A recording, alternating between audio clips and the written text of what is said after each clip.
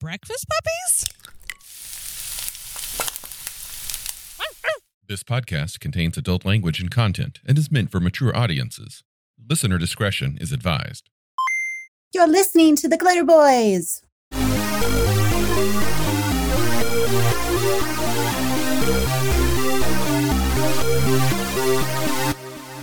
You know, I think my favorite part of Atlantis is the hawk duck. Like if you spell it, the hawk duck. Because when I think of Atlantis, I think of a human bipedal duck man.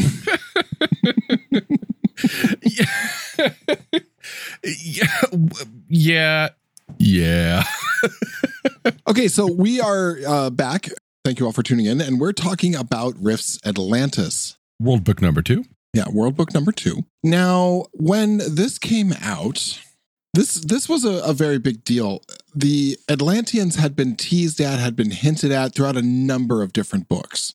So what happened is right off the eastern tip of what in present day is known as the Bermuda Triangle in Rift's Earth was a large continent called Atlantis.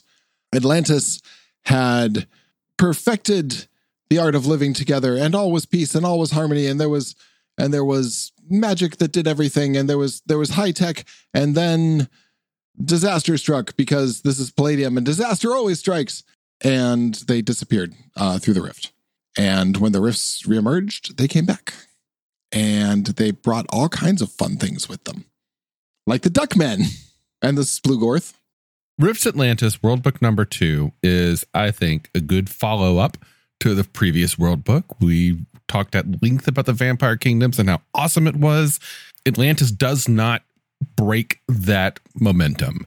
This comes out in 1992. We've got one solid World Book and a source book out already. The Rift setting is kicking ass and taking names. This book is definitely no exception because this book contains two things very specifically that are so integral to Rift's fandom: the Splugorth and tattoo magic. Yes.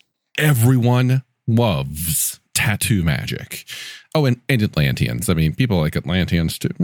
Whatever. Everyone loves tattoo magic, though. It is so cool. It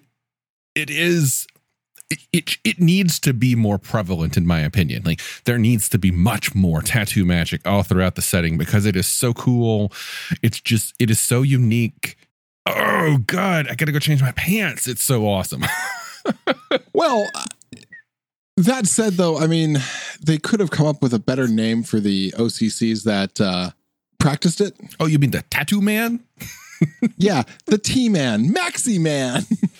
Yeah, some of the naming choices were a little subpar. Yeah. But the Splugorth, man. This is a very in-depth world book.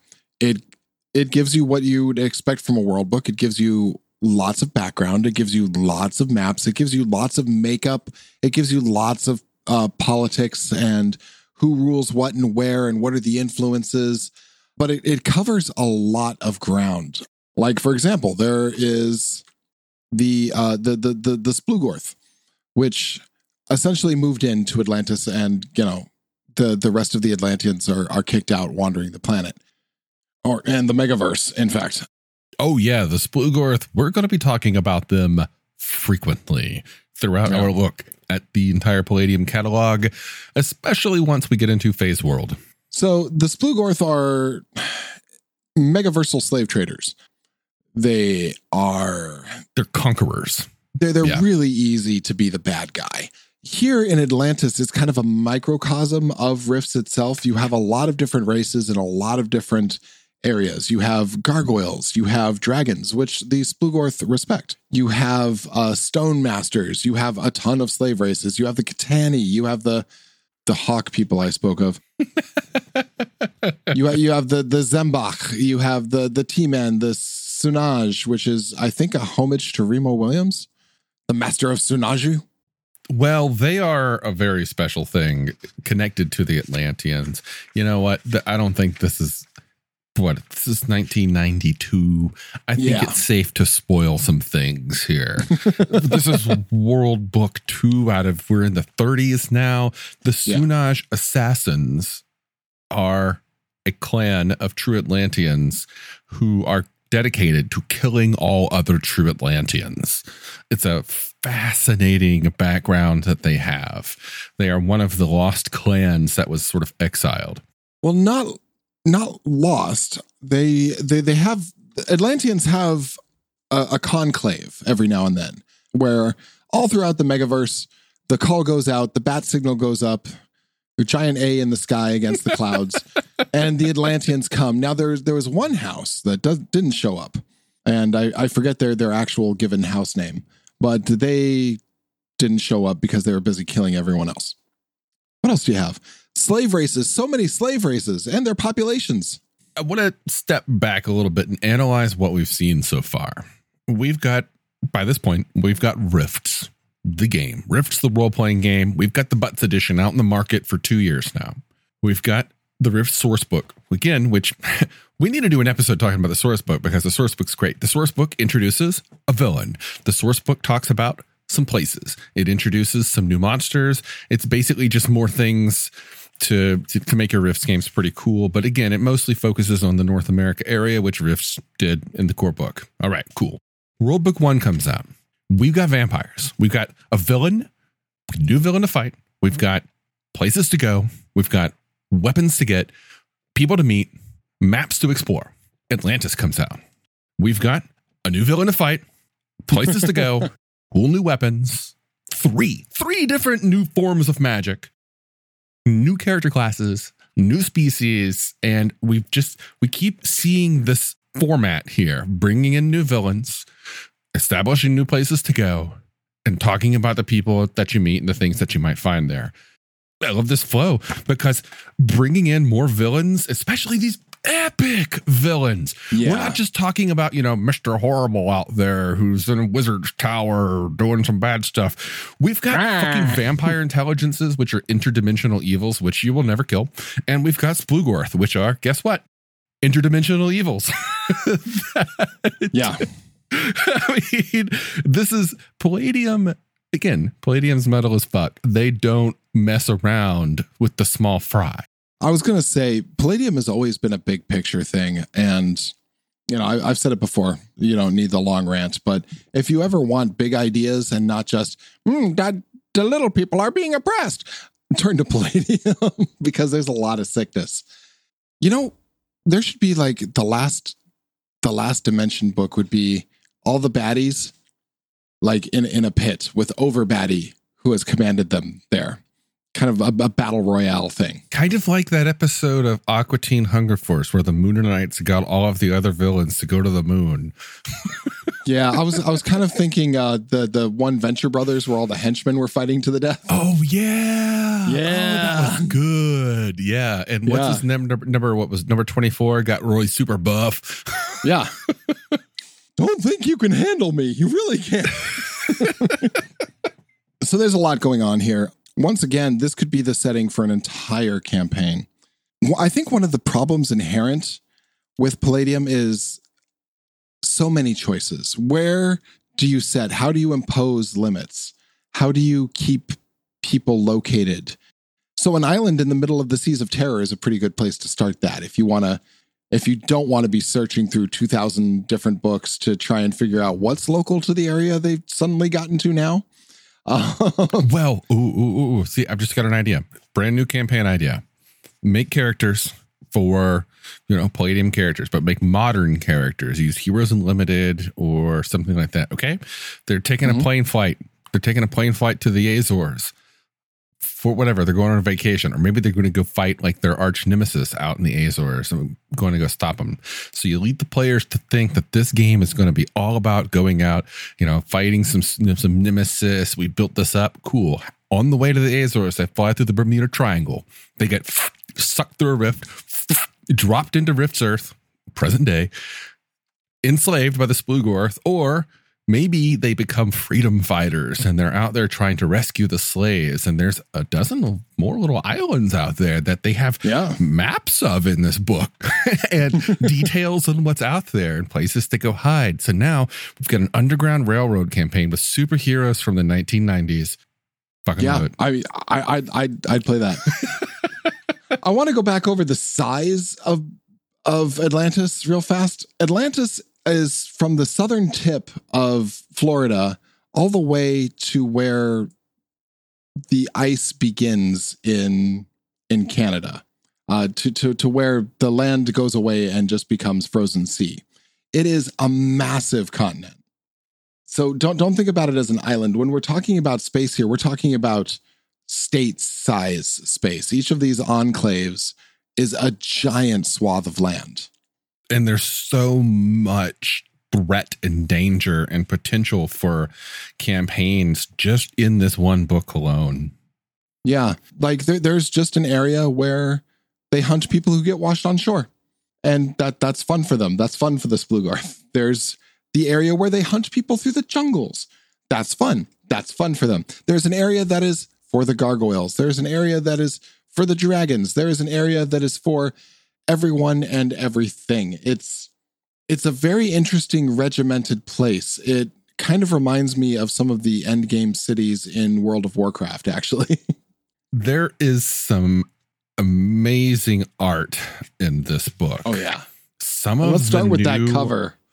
Well, what is that? Keith Parkinson, I think is. Yeah. Yep. More Keith Parkinson work. That is, you've got that guy in the back, the fucking enforcer, you've got various people standing around. It looks like this, aristocratic, happy society where all of these uppity people are just having some conversation. These three ladies out there, they're probably talking about pumpkin spice lattes. Meanwhile, you've got this slaving happening right here. And it tells you about the society right there. Well, a tiny dragon watches. It's a shame we don't see any Splugorth here, but they're coming soon. Just a few pages in. He's on the cover. That's not a Splugorth. That's one of the power lords. The Splugorth, there's a picture of Lord Splinkrith. That's a Splugorth. The Splugorth are the big tentacle eye monsters. So the slaver isn't a Splugorth. Oh, that's not even a slaver. So there's a slaver on the cover of Rift's Butts edition. Yeah. But it's not. So there's actual talk in the book about how most people think of those as the Splugorth, but they're not. So what's on the cover of the book, I believe, is a Power Lord, which is another one of their slave races. Right. The Splugorth themselves, if you want to see one, turn to page 40. And there you see Lord Splinkrith. He's nasty. He's basically a big eye with tentacles and maws. And, as awesome and powerful as Splinkrith is in this book, he is young for his species and limited in his sway of power. He is focused mainly on trade and enslavement. There are Splugorth in other books that could wipe the floor with him with a tentacle. MDC 3D4 times 10,000. Yeah. Jesus fuck. PPE 4D6 times 1,000. Yeah. So if you just look at Splinkrith's stats, he's on the low end of the rolling scale. Interestingly, the Splugorth.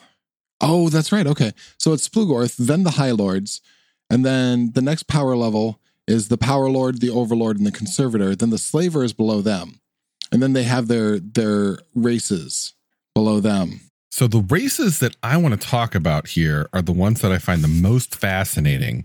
If you start on page 54, you've got the Metstra. Their art is unlike anything that has been done in Palladium to this point. These are not what you think of as people. Yeah, they're bugs. There's some sort of bug. Chitness sci-fi bug with maws and eyes. God, the one on page 56. Oh, yeah, it's real cool. Yeah. And of course, then then got the tentacle monster in the next few pages. But then I love them. Yeah, the ravening beast. I don't know where else to go with this. There's just so much cool here. Well, we can talk about some things like, for some reason that is never explained in this, the Splugorth have a respect for dragons, but it's not absolute. You have to be an adult dragon for that. They can actually be quite cruel to young dragons. Yeah, it was fascinating. I don't know if that's ever been explained. Yeah. There's some sort of Splugorthian dragon war that was fought, apparently, and they are honorable foes is kind of the feeling I got. Yeah, go with that. Makes sense to me. Yeah. Let's talk about biowizardry. One of the 3 new forms of magic. We've already mentioned tattoo magic. Biowizardry is, the melding of flesh with, we just did splicers. We've done Wormwood. Now we're coming back to where it started with the biowizardry here. World Book number 2. And this is some fucked up shit. Again, we're looking at some Cronenberg level of crazy shit happening here, which apparently Palladium just loves this stuff. And I'm okay with that because I like body horror. There's too few major role-playing games, and I count Palladium as one role-playing game, that have delved into the grossness of some of the human psyche and imagination as deeply as this. Like, you have Call of Cthulhu, you have some things that deal with like a niche aspect, but no one has made it as mainstream as Palladium has. No, this is just what these people do. Yeah, with Cthulhu games, it's always dealing with the alien uncertainty of the universe and how it fucks with your mind. But here it's, dude, you can have tentacles coming out of your butt and they're awesome. But they also enslave you, maybe. And it's so like... And they can't touch metal. biowizardry is, it has its applications for power, but for the on the whole, it seems to be focused on enslaving people, like using biowizardry to create warrior slaves that serve you. We can just segue straight into tattoo magic. Okay, yeah, let's do that. Want to. Yeah. So tattoo magic's really cool. Basic concept is you get some magic tattoos, you tap them and shit happens. Maybe you summon a weapon. Maybe you summon a mount. Maybe you shoot fireballs out of your eyeballs. It's kind of cool stuff that you do. Yeah. If you have a dagger, you touch the dagger. If you have if you want a tiger, you touch the tiger. It's cool. And it was really cool in the 90s because tattoos just started becoming something that sailors and rock stars weren't the only ones having. Unfortunately, the artists of this book didn't get that memo. And there's an ongoing discussion right now as we're recording this happening in our Discord channel talking about the tattoos. And so let's turn to page 87 here. And we've got badass motherfucking Kevin Long. I'm going to cut you. Yeah. And he's just covered with sailor tattoos or Flash. It looks like that's Flash. He walked into some bad crappy, near the airport tattoo parlor, Yeah, I want to get a fierce tiger. Yeah. And then they just gave him the little meow. On his shoulder. I'm sorry, Kevin Long. Kevin, I love your art. This guy is normally pretty awesome, but he looks lame as fuck with these tattoos. Kevin's strength has always been mechanical. He can do the occasional really cool like face or pose or something like that. But his strength has always been doing robots. And they drew on him so heavily that he's probably, you want another one? All right. And he's got a tiger. Yeah, they're like, Kevin, we need this guy to have some tattoos. And he's like, fuck, and I don't do tattoo art. It's going to print tomorrow. And Kevin Long probably walked into one of those airport tattoo shops and it's like, can I borrow your book? Yeah. Tattoo magic is cool. It's a psionic, am I right? It's psionic. No, it uses PPE. Sorry. It uses PPE. Excuse me. Yeah. And it's limited. Only humans, Atlanteans, ogres, which are proto-humans. Yeah. And to a limited extent, elves can get it. But there's heavy restrictions on elves getting it. Like elves can get it, but it doesn't work as well. And it's kind of painful. Like as an elf, if you're considering getting tattoo magic, you might want to consider another walk of life that's going to be more fruitful to you. Yeah. Fuck, you're right. There's too much to cover. I'm not sure where to start. Like, I should have done an actual book report on this. Yeah.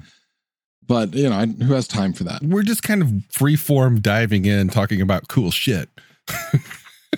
And I'm okay with that. But yeah, the character classes, they talk about character classes that can get the tattoos.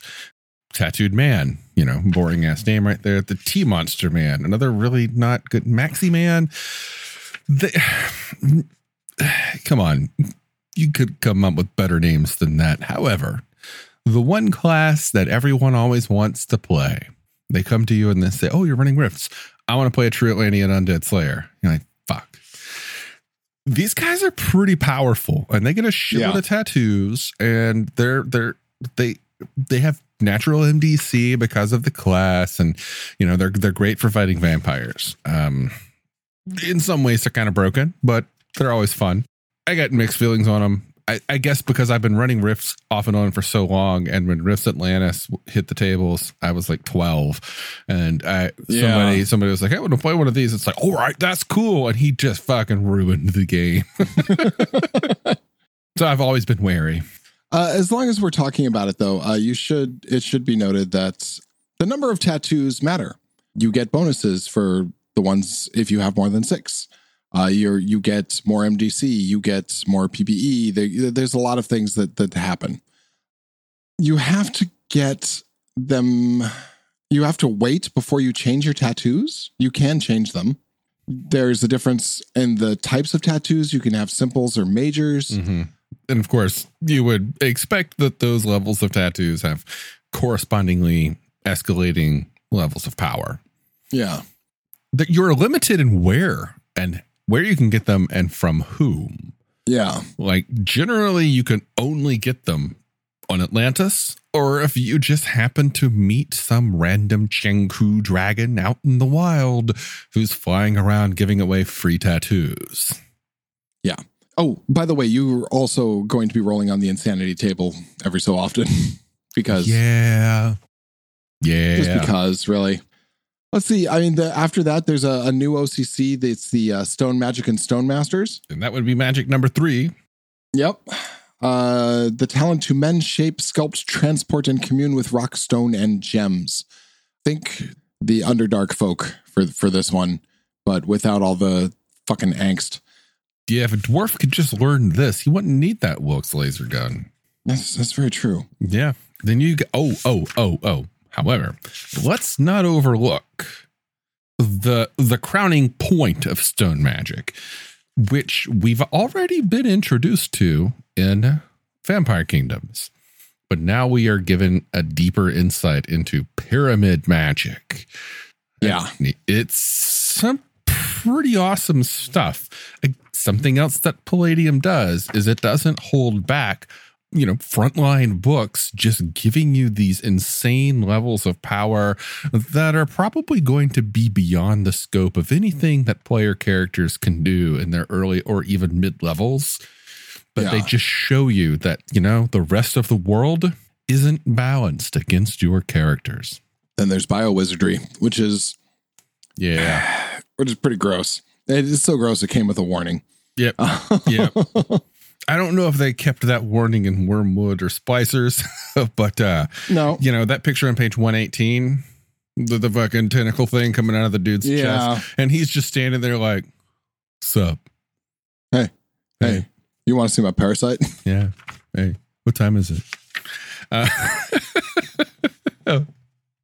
The sign, the art in here is so freaking cool. One thing I also find just horrible but also awesome is that so much of this weaponry, these new powerful items, these biowizardry artifacts, are powered by enslaved creatures. Just larvae-sized aliens, like the size of that little chest guy from Men in Black. They are powering these things as embryonic crystals that are just having their life force sucked out and used to power weapons. It's brutal. The Splugorth suck. Yeah, they're not nice people. No. Mm-mm. Now, the Splugorth have something else called rune magic.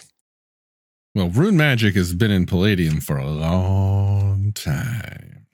Now, this is all such an Elric ripoff. Like this is straight Elric of Melanie Bone. Oh yeah. I don't know if you've spent much time reading the Palladium fantasy stuff, but rune magic was basically a thing that the elves and the dwarves fought over millennia ago. And then all that's left is all of these captured demons and spiritual essences that are bound in these weapons. And nobody really knows how to make them anymore, although I guess the Atlanteans do now, but who knows? But rune magic, they are considered to be the most powerful artifacts in the universe. Absolutely. Yeah. But that's also taken from the Michael Moorcock rune sword stuff. Oh, absolutely. Yeah. Oh, and they all suck. Like, oh yeah, there's not one of them that's nice. Like, no, yeah. You don't want to, like. No, wait, isn't there? No, wait, there was one. Yeah. The Sword of Life. Whenever Palladium has released a collection of rune weapons, if there's 5 or more of them, they might be nice enough, kind, to throw in a benign rune weapon. And I mean, the pictures are just 80s style, awesome, spiky, big, heavy, pokey swords. And yeah, they did toss in the Sword of Life at the end. And it says, no, Sword of Life not depicted. Yeah. The rest of them, though, are terrible, horrible things.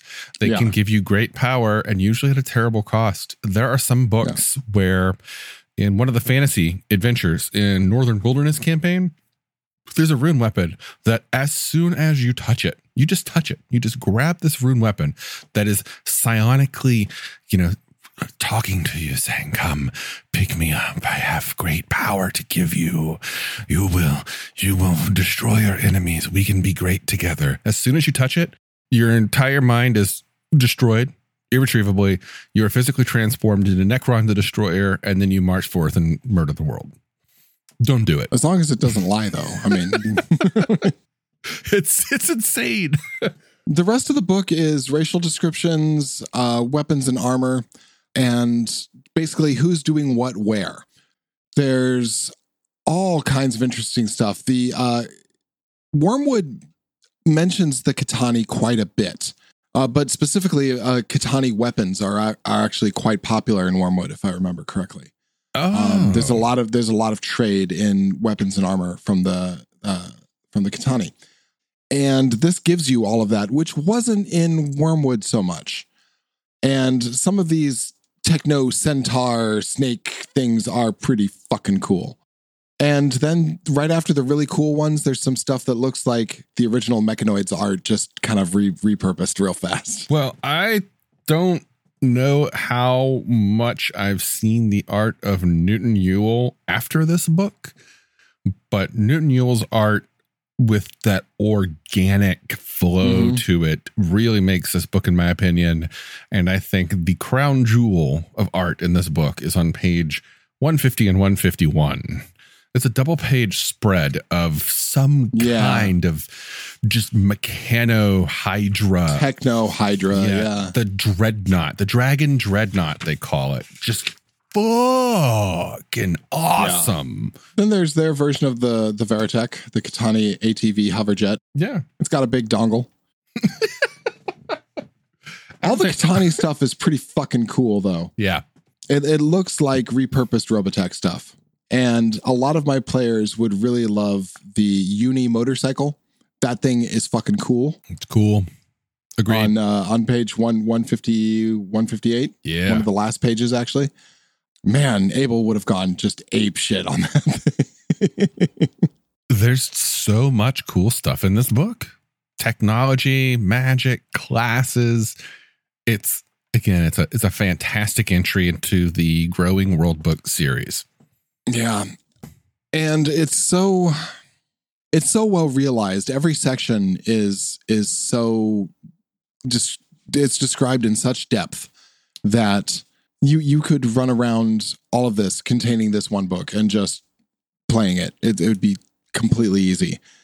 I like how it ties into some of the other world books, like the Wormwood and just riffs in general, because the Splugorth were the face of it for so long. And the Splugorth have access to the rifts. The Splugorth are connected to Faye's world.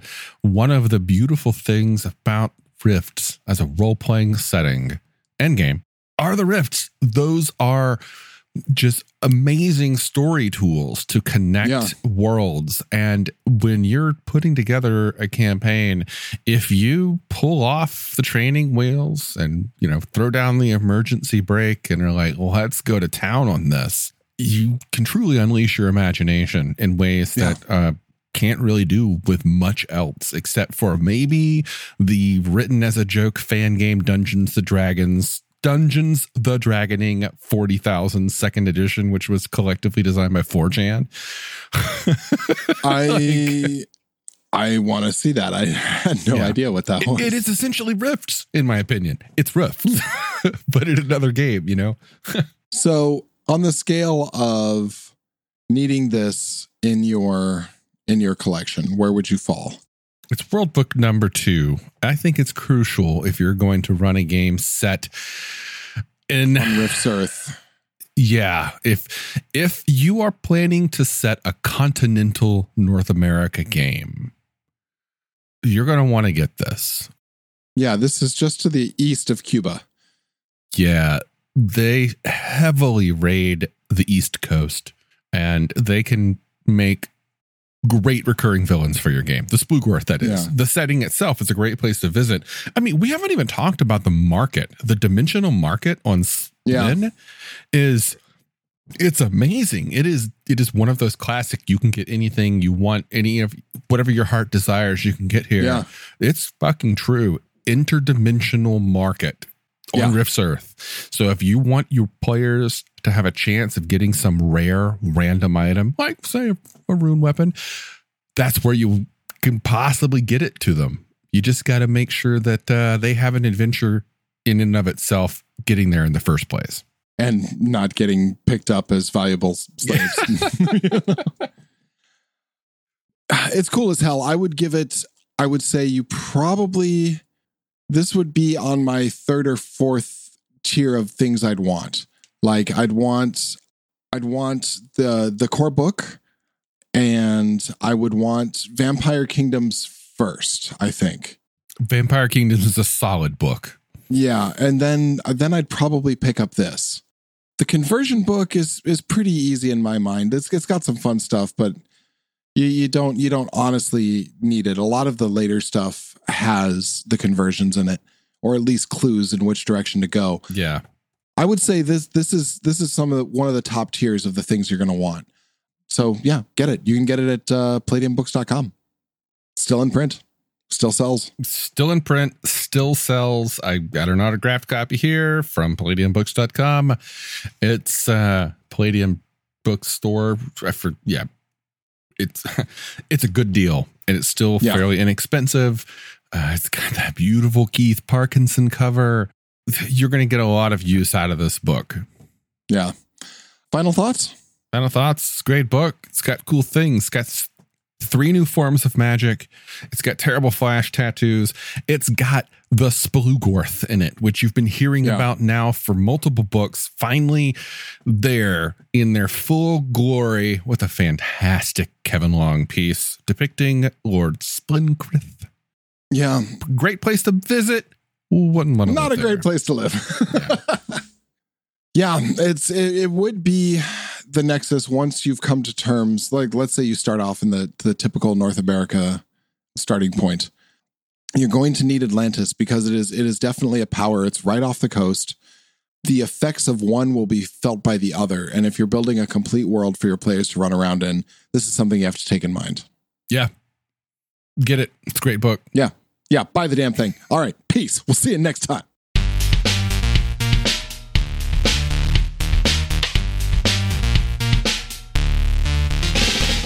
You've been listening to The Glitter Boys, a Palladium Books fan podcast.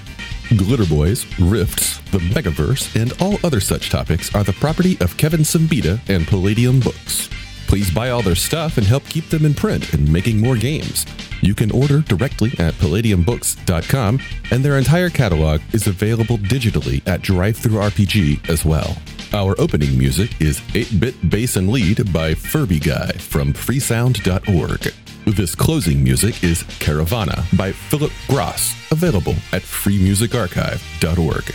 All sound effects used are self-made or acquired via Creative Commons Zero license. If you like what you have heard, find us on Twitter and Facebook as The Glitter Boys. That's BOIS. And check us out online at breakfastpuppies.com/glitterboys. And also join us on the Breakfast Puppies Network Discord at breakfastpuppies.com/discord. And if you want to help us out, please spread the word and help us build a community. Thanks again for listening. We'll catch you next time.